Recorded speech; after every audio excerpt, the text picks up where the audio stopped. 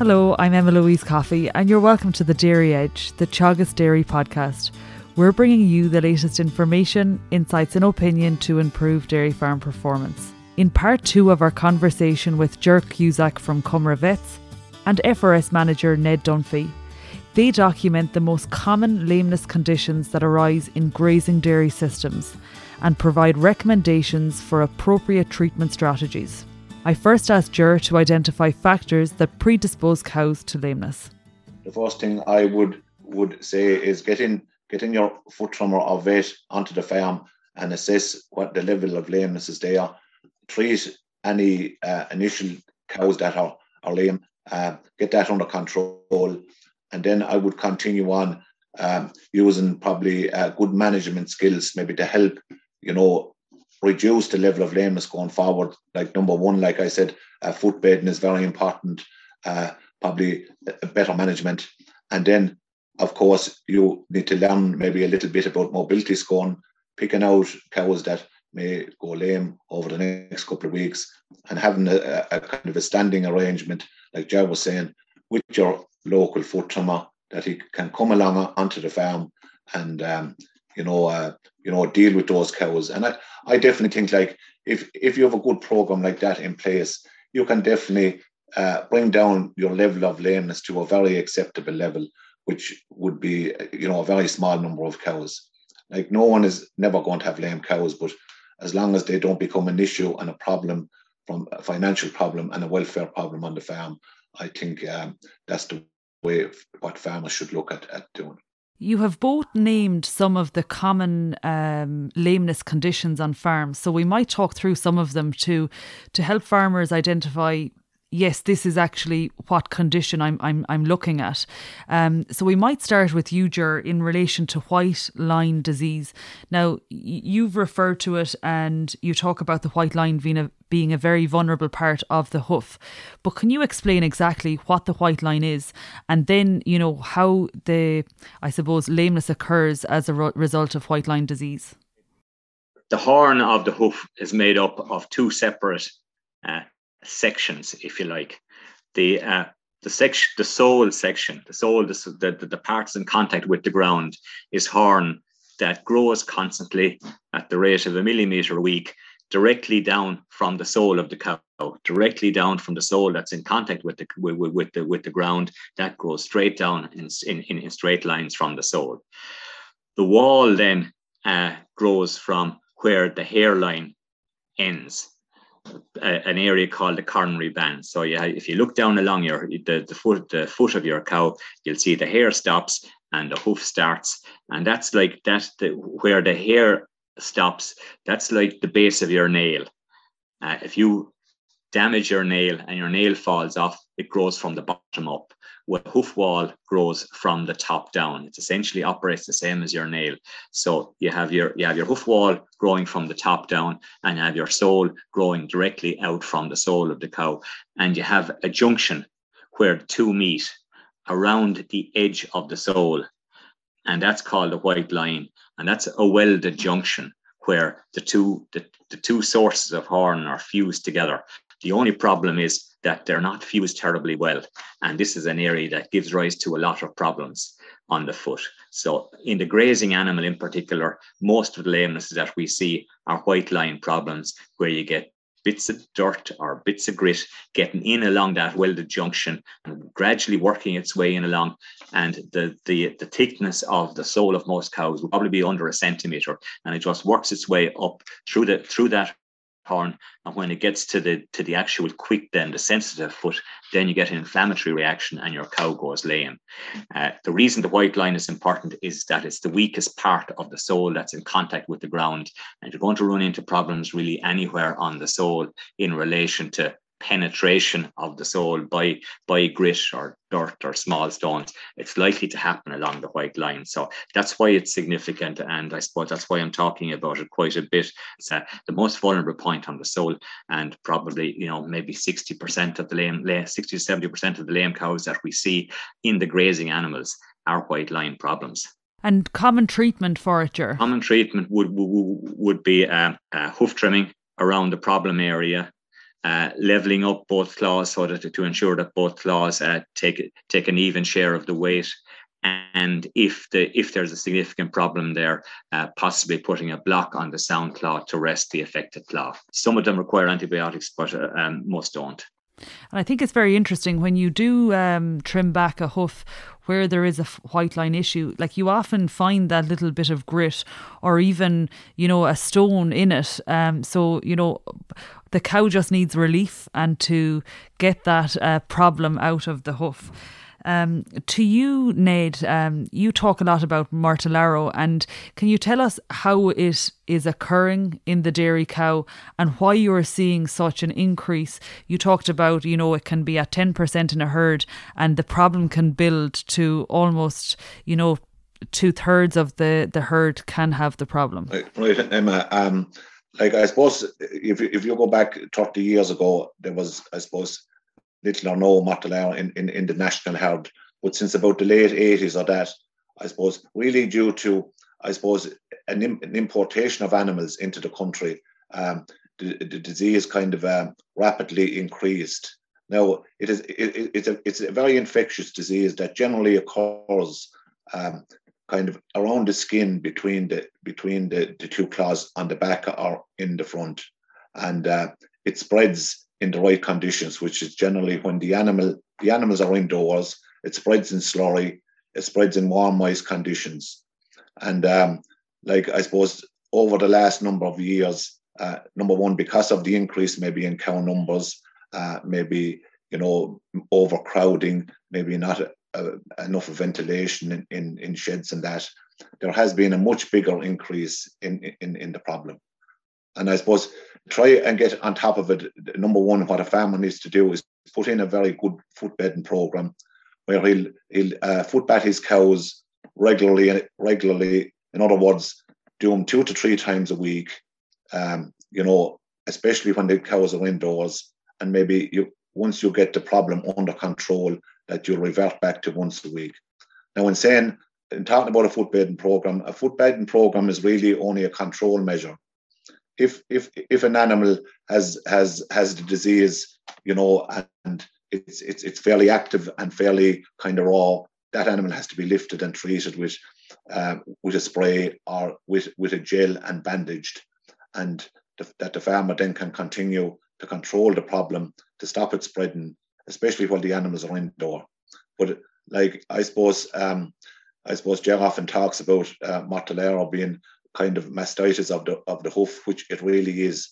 I mean, if a farmer has, from a point of view of after every milking, he T-tips his cows. But I mean, a farmer should actually have the same frame of mind where Mortellaro is concerned, because it is a problem that will spread easily in the herd if it's not controlled. And I think regular foot bedding, needs to be done where there is an issue with this disease.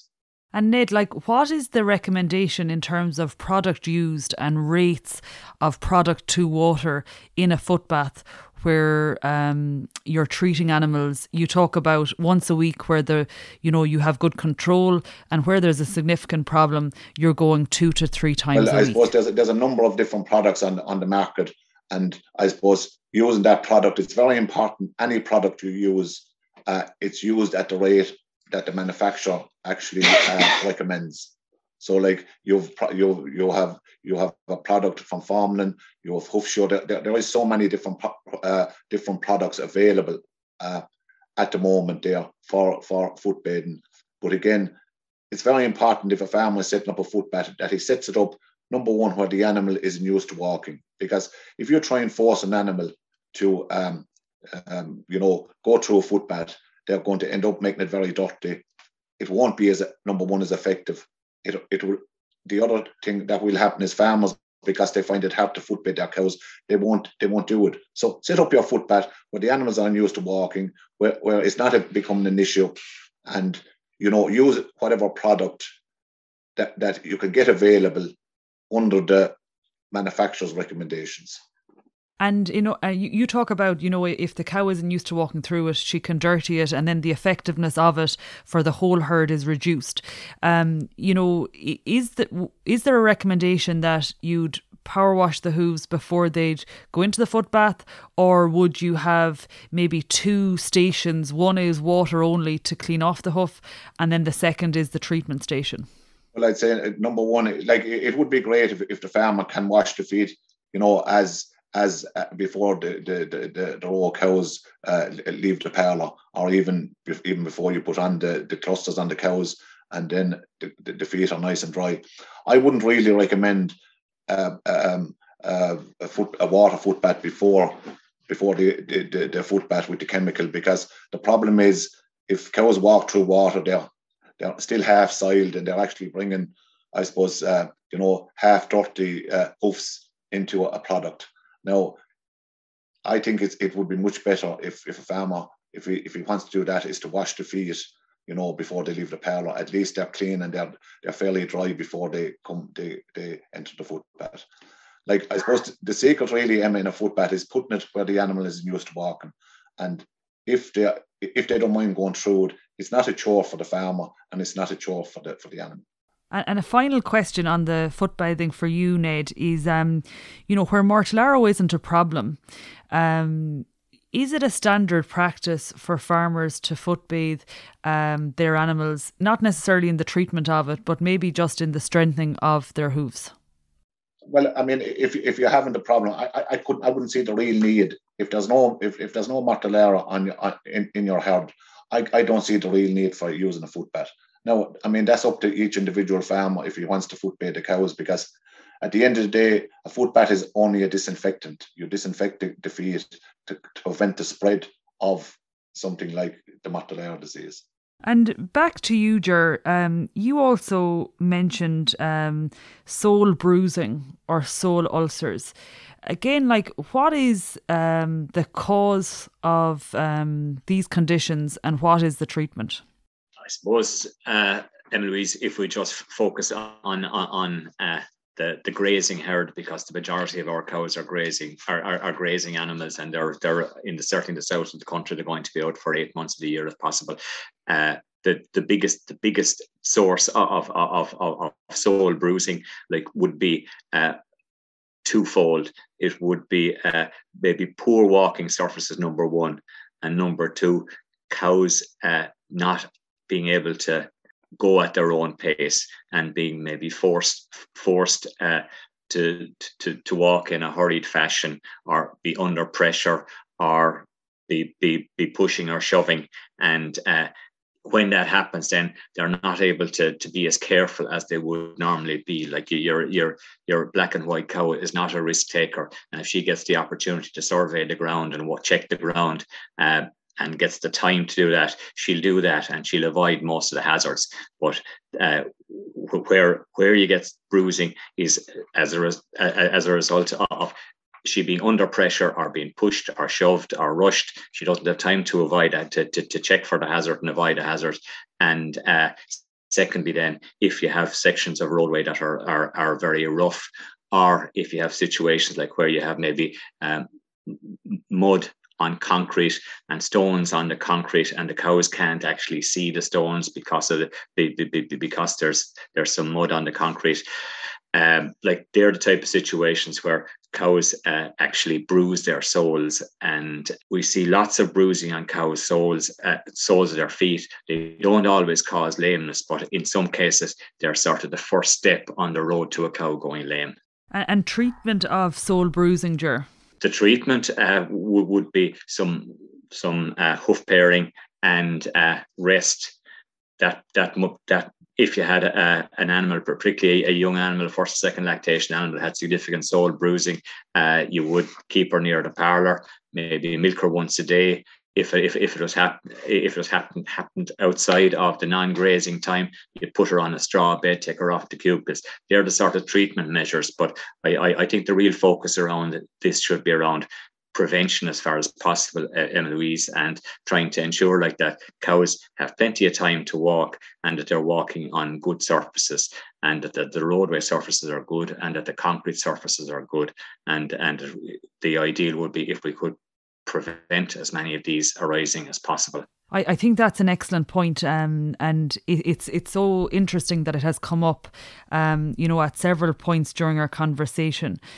The incidence of lameness that we are experiencing within the grazing context in Ireland, a lot of it is very preventable in terms of how we go about the daily business on a farm, in terms of the human behaviour, and as well as that, our own facilities, whether it's your roadways or, the use of a bat latch, the collecting yard, cubicles and sheds. There's a whole lot to think about, and I'll certainly have to listen back to pick up on all the information that you have provided. I think a really good starting point that you have mentioned, Ned, is to get in some external help. A foot trimmer or a vet can identify the problem with you and start a treatment process for any cow that may be in trouble, whether it's beginning to have an issue with locomotion or a cow that has a significant lameness problem. Thank you, Ger, and thank you, Ned. Thanks, Anna Louise. That's it for this week's episode of the Dairy Edge podcast, and my thanks to Ger Cusack and Ned Dunphy for joining me on this week's show. Don't forget to rate, review and subscribe to the podcast.